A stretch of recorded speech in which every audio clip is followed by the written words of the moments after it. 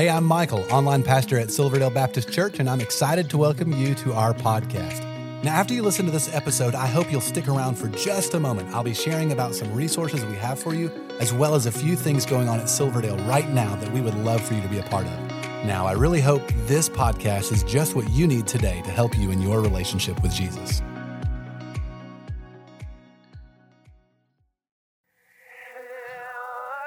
Welcome to Pre-Service, a podcast all about preparing you for worship at Silverdale Baptist Church.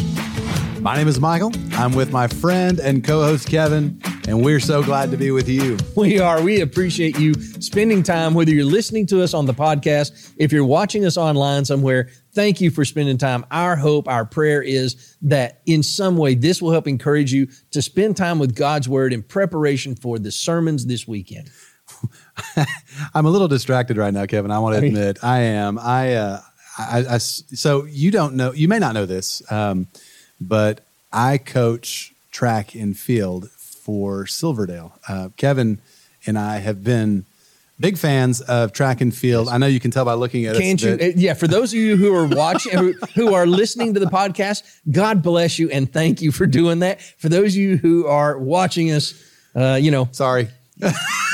That's it. We're both, but I will say, I know you're out there with the kids. I am, and I'm a little distracted because we have our first meet coming up in a couple of days. By the time you see this, we'll be well beyond, and the season's great. We have such a good team this year. That is awesome. We had our team pictures this afternoon, and before that, we had a short practice. And I mean, I know you know this, but so I've coached long distance running for Silverdale for a number of years. And when somebody comes out to be a part of the team for the first time, you know, we try to assess what kind of runner they are. And if it's obvious they're not going to be a sprinter, right? You know, they just don't have that speed. The coach will send them to me. And I feel like I'm the coach that they love to hate. Yeah. I can understand that. We've discussed it a little bit. At first I thought that was an interesting perspective, but I have a great relationship with my team. But yes, when I look at them and I say, okay, today we're going to run, for our long runners, you're going to run 4 miles or 5 miles or 6 miles. The middle distance runners look at me like, oh, is he serious? Yes, there's no way. And you, the 800 runner, are going to run 2 miles, or you're going to run this many laps, or you're going to do this particular workout. And they're just like, there's no way. So if you imagine joining, right? Say, I want to be part of the team. I want to contribute to the school and join in. And you think, I've only got to make it around the track once or twice, right? That's what's in your head. And then you show up and it's like, okay, go out there and do 16 laps. That's practice. I can understand how that might daunt the enthusiasm of some of the students. I don't know why that's distracting me right now. I guess it's just because we have a big meet coming up. It's now your daughter runs. She runs in college. Time. Well, both of our daughters ran. So Abby ran in elementary. They both ran in middle school and high school. And now Katie runs in college. So, now Abby runs in college too, but it's different because she runs for fun, and there's usually a bakery or a coffee shop at the end of the run. So she'll go and then she'll run back. That's not the way it works with Katie. She is out there. I remember when she called me and she was so excited. She'd just run 10 miles nonstop, and she was so excited about it. And I was like, I could drive 10 miles nonstop. As long as I don't see like a Dunkin' Donuts or something out there. And to be fair, I'm not a big Dunkin', whatever it may be, daylight. Oh yeah, anyway, we're not I'm product endorsing. No, I'm an equal opportunity donut eater if it comes down to it. So. Oh well, you think we should get into the passage? We probably better. So for those of you that are new, and if you're still with us, yes, we love to talk about the Bible. Specifically with the goal of preparing our hearts for worship this coming weekend. And that's really... And sharing with our families. Yeah. We both have done that. And that's what this project was born out of, a desire to help people prepare for worship here at Silverdale. So we follow a particular Bible study method called the SOAP Bible Study Method. We talk about it quite often on this podcast and in church. SOAP is an acronym, SOAP, and the S stands for Scripture. We want to spend time reading the Scripture often. If we are able to know what our pastors are going to preach on, see pastors, we have multiple campuses here, so different pastors preach at different times. But if we know what they're preaching on, we like to read that and encourage others to do so. O is for observations, S-O, observation. Make observations, read the passage, think about the passage, ask questions of the passage, and then go to some good resources. As a first go-to, but as the scriptures first. Yeah. Absolutely. Yeah. And then as we make observations, what should come out of that, what we're expecting is there's going to be an application. I'm going to find a thing that the Lord has here for me to apply to my life. It may be an attitude of thankfulness. It may be laying away or laying aside a sin, putting something to death in my body. It could be any particular application, but preparing my heart as I read the scripture, as I make observations, then looking for, Lord, what would you have me to do in my life differently than what I was doing before I engaged this passage? Yeah. And P stands for prayer. Once you understand what the Lord wants you to do with it, to pray over that. You want to begin with prayer and end with prayer. Yeah, because it's not just about being a better person at the end of it. It's not, I'm going to, by the force of my will, do something differently. It is about the fact that God alone is the one who changes us, right? He's the one who's working in us. And so we go to him and depend on him for that. And what's cool about this method is you don't have to wait until you get a certain amount of Bible knowledge to put this into practice. No. You can start wherever you are in your faith journey. Yes. As a new believer, mature believer, and then just grow in that. So as you gain more knowledge, understanding of the Bible, you'll be able to grow in your observations and continue to make more application. And so it grows with you. So we're currently in a study in the book of Hebrews. We're going to be in chapter 7 today. And Kevin, you want to pick up with the beginning of 7? Yeah. So let's start. We'll read chapter 7, verses 1 through 3. How's that sound? For this Melchizedek, king of Salem, priest of the Most High God, met Abraham returning from the slaughter of the kings and blessed him. And to him, Abraham apportioned a 10th part of everything. He is first by translation of his name, King of Righteousness. And then he is also King of Salem, that is, King of Peace. He is without father or mother or genealogy, having neither beginning of days nor end of life, but resembling the Son of God, he continues a priest forever. Now, I just got to say, I've really been excited about I know you've been looking forward to this passage. I have, because the author of Hebrews, he started talking about Melchizedek a couple of chapters ago in chapter 5, verse 10. Yeah. But then he stepped aside Had to. And dealt with some other things. He says in chapter 5, verse 10, that Jesus is a high priest after the order of Melchizedek. And then he says, I'd like to talk more about this, but I need to deal with a few things in your life right now. I need to deal with, your maturity, your laziness, and some other things. And some of that was hard to hear. Your lack of response, right? Yeah. You're dull of hearing it. It was. That was a challenging passage, I think. Certainly for me, I think we've talked about this, and I'm sure for a lot of you, some of the stuff that he addressed to these believers, to these readers at that time, it was kind of challenging. We're going to get into chapter 7 now, and we're back to addressing who this person Melchizedek was, and most importantly, not just Melchizedek, but what impact did he have? What's the important part about Melchizedek? How does he stand out in the Old Testament? And one of the things we're going to talk about is he's a representation, and we call these things types, right? Because something represents something. There may be something in the Old Testament that you look at and it has qualities about it. And those qualities, like being a man of righteousness, being a king, being a priest, being one who brings peace, right? All of those qualities, we're going to find out in chapter 7, are also attributed to Jesus.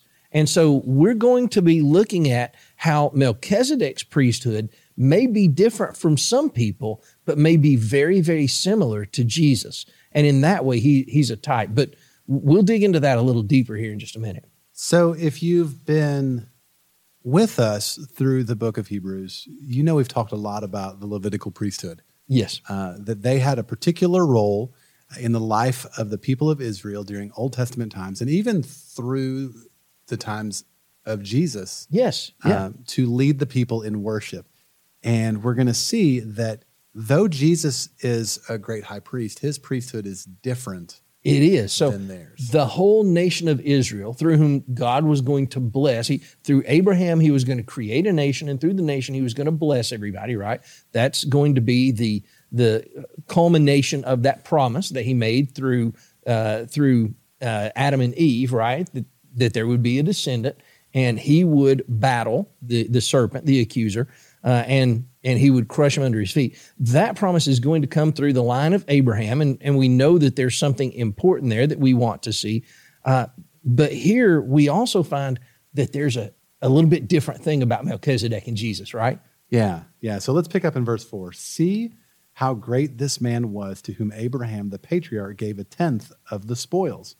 And these descendants of Levi, who received the priestly office, have a commandment in the law to take tithes from the people, that is, from their brothers, though these also are descendants from Abraham. But this man, who does not have his descent from them, received tithes from Abraham, and blessed him who had the promise, or the promise is. It is beyond dispute that the inferior is blessed by the superior. In the one case, tithes are received by mortal men, but in the other case, by one of whom it is testified that he lives. One might even say that Levi himself, who receives tithes, paid tithes through Abraham, for he was still in the loins of his ancestor when Melchizedek met him. Man, there is so much here. Let me just say, we can't delve into the depth of all of the things here. I think there are a couple of pieces that are kind of significant in this. Lots of places to go with that. But in verse 7, it says, it is beyond dispute that the inferior is blessed by the superior. Now, in this case, I think that ties to the fact that Abraham, when he met Melchizedek, gave to Melchizedek a tenth portion of the spoils he had and was blessed by Melchizedek. In that case, that means Melchizedek is superior to Abraham. Abraham is inferior to Melchizedek. Now, for you and me, probably doesn't make a whole lot of difference, right? Because, I don't know, maybe you are a Jew. Maybe that's your cultural heritage. Maybe that's your DNA heritage. But for me, it's not. I'm fully Western, fully here in America and come from completely Western stock at this point. So that's not something that I look back to. But it's important that I understand that the people this book was written to, they were beginning to look back from that idea of being a Christian and going to the group that they went to. So a house church and being in a group that was a group of Christians, going to that, they were beginning to look back to Judaism, right? They were considering going back to that old method because socially it was advantageous for them. We see a lot of places in the New Testament where there are believers who were put under some kind of obligation. We see that in Acts, we hear that Claudius actually kicked the believers out of Rome. He's like, y'all got to get up and go out of here. So we see that Aquila and Priscilla and many others left, and we find that Paul he transferred with a lot of them to another city called Corinth. We see in 1 Peter that a lot of believers had been shipped off to the hinterlands. They had been sent to the far eastern part of the Roman kingdom, and Peter is trying to encourage them to bear up under all of the social pressure. Well, these believers are living around that time, and they're struggling with this. They're struggling with, why don't I just go back to Judaism? The Romans don't hate Judaism, right? The Romans may see this idea of Christianity as another king.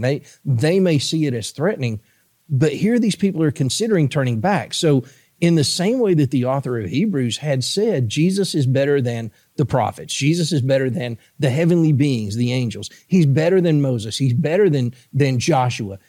He's now striking at the foundation of the Israelite nation by saying he's in the same type as Melchizedek, and Melchizedek was superior to Abraham. I think it's very important to these people. Now, what does that mean for me, Michael? What am I thinking about when I think about what I might turn back to?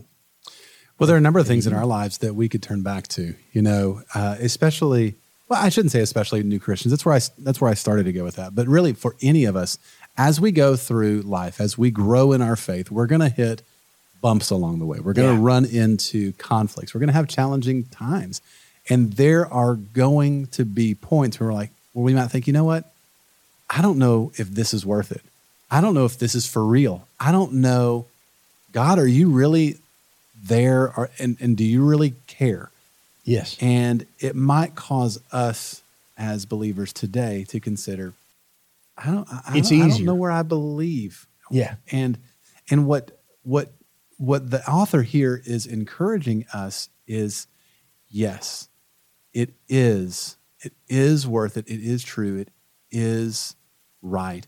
We do need to be all in. And that's something that I know Tony in some of his messages in this book has preached. Why would you go back to the inauthentic, the thing that wasn't completed, the thing that wasn't satisfied, when you've already received the thing that is genuine? Mm-hmm. Why trade in the genuine thing for the thing that doesn't completely satisfy? But I think we really get into some of that a little bit further down here. Yeah, I think in this next portion of Scripture, it speaks to that. Now, if perfection had been attainable through the Levitical priesthood, for under it the people received the law, what further need would there have been for another priest to arise after the order of Melchizedek, rather than one named after the order of Aaron? So if they could have received what they were looking for under the Levitical priesthood, yeah, what use would there be for a new one? And the reality is they couldn't find it by going back. And the reality is for us too, we're not going to find it somewhere else either. Yeah, and there's even a stronger statement further down to describe that. But I want to make sure that people kind of get this idea. So you have Abraham, who's subordinate to Melchizedek. He has Isaac. Isaac has Jacob, whose name changes to Israel. Israel has many sons. And a couple of those sons are Levi, who was one of the, well, it would be 400 years different from Levi to Aaron and Moses. That's right. There'd be 450 years, somewhere in there. And so we know that even the Levitical priesthood is hundreds of years after Abraham meets Melchizedek. And we're looking at this saying, hey, if the ones who came from Aaron, or came from Levi and from Aaron 400 years later, if their ministry could satisfy what we need, because we may not be Jewish, but we're believers, as many of these people were believers, but we couldn't find satisfaction in that either. Yeah.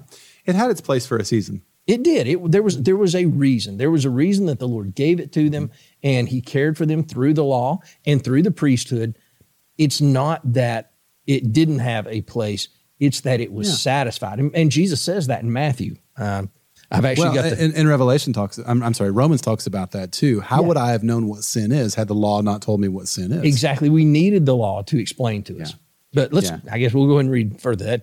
So verse 12, for when there is a change in the priesthood, there is necessarily a change in the law as well. For the one of whom these things are spoken belonged to another tribe, from which no one has ever served at the altar.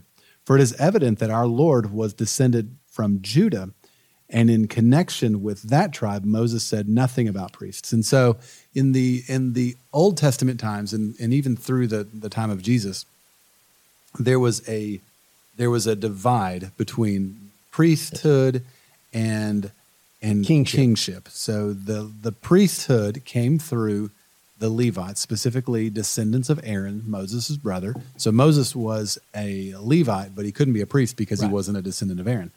However, the line of the kings came through Judah. And Jesus was born in the line of Judah. So you can go back to Matthew and Luke and read the genealogies of Jesus and see that he was a descendant of Judah. So Jesus could be a king, but according to the Levitical law, Jesus couldn't be a Levitical priest, right? That's right. Makes sense. So in verse 15, this becomes even more evident when another priest arises in the likeness of Melchizedek, who has become a priest not on the basis of a legal requirement concerning bodily descent, but by the power of an indestructible life. For it is witnessed of him, you are a priest forever after the order of Melchizedek. So the Levites went through great pains to show their genealogy. They had to prove incredible records. Yes. Of that. Had to prove it. And this gets back to what it meant about... Up in verse 3? Yeah, in verse 3 about Melchizedek not... He didn't have a father or mother, genealogy. Yeah, I was talking about genealogy. It's not There's saying... no recorded... Yeah. It doesn't say he was born without a father or mother. He was just created. It doesn't say that. What it's referring to is we know he's not of the Levitical line because there's no record of his father or mother or genealogy. So he couldn't possibly have been in the Levitical line, not to mention the fact that he was a contemporary of the great-great-grandfather of Levi, as well as that Levitical line when Moses and Aaron comes along is 450 years after the great-great-grandson, right? So there's a huge difference in time, and that's what that section really is referring to. Yeah, so continuing on with verse 18. For on the one hand, a former commandment is set aside because of its weakness and uselessness, for the law made nothing perfect. But on the other hand, a better hope is introduced through which we draw near to God. And I really like this phrase, a better hope. Yes. We're going to talk more about that as we get down into verses around 25. I lost my place. 20, and it was not without an oath, for those who formerly became priests were made such without an oath. But this one was made a priest with an oath by the one who said to him, the Lord has sworn and will not change his mind. You are a priest forever. This makes Jesus a guarantor of a better covenant. Man, so we've got a better hope and a better covenant.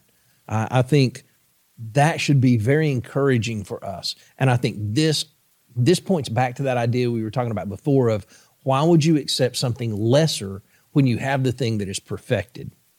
So verse 23, the former priests were many in number because they were prevented by death from continuing in office. Well, that makes sense, right? They died. They couldn't keep being a priest. Yeah.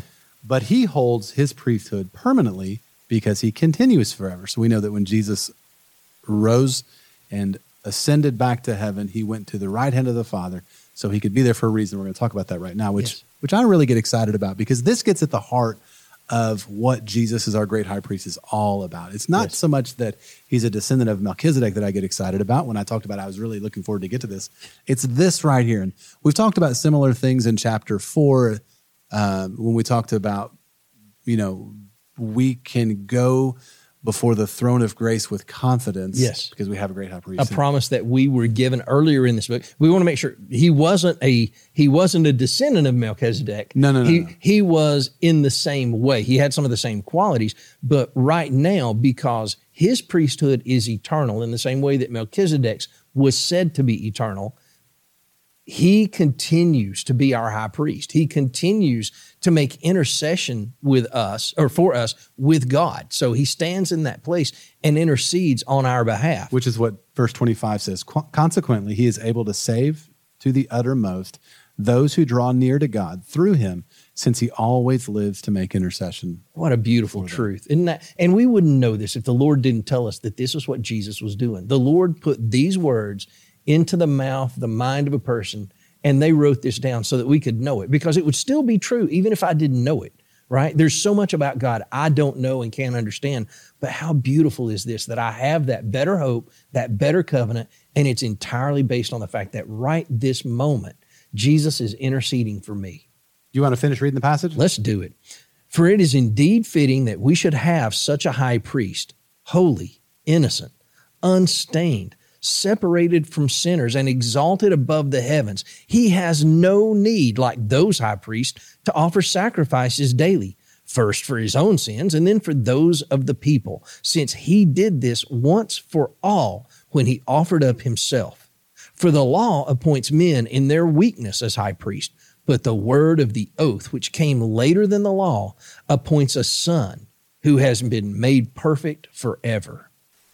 Well, we do hope that, and as much as I would love to talk about this on and on and on and on, we do hope that you'll take some time to read this and think about this to prepare your heart for what the Lord is going to say in worship this weekend. We'd love for you to be a part of one of our services this weekend. We have a number of opportunities. We have a Saturday service here at the Bonnie Oaks campus. We have a number of times and locations on Sunday, including online options if you're not in the area or you're just not able to come in person. Check out the website for those times and locations. And we hope that you'll be with us. And we hope that you'll spend time rereading this week. Spend time with the Lord in his word and just enjoy it.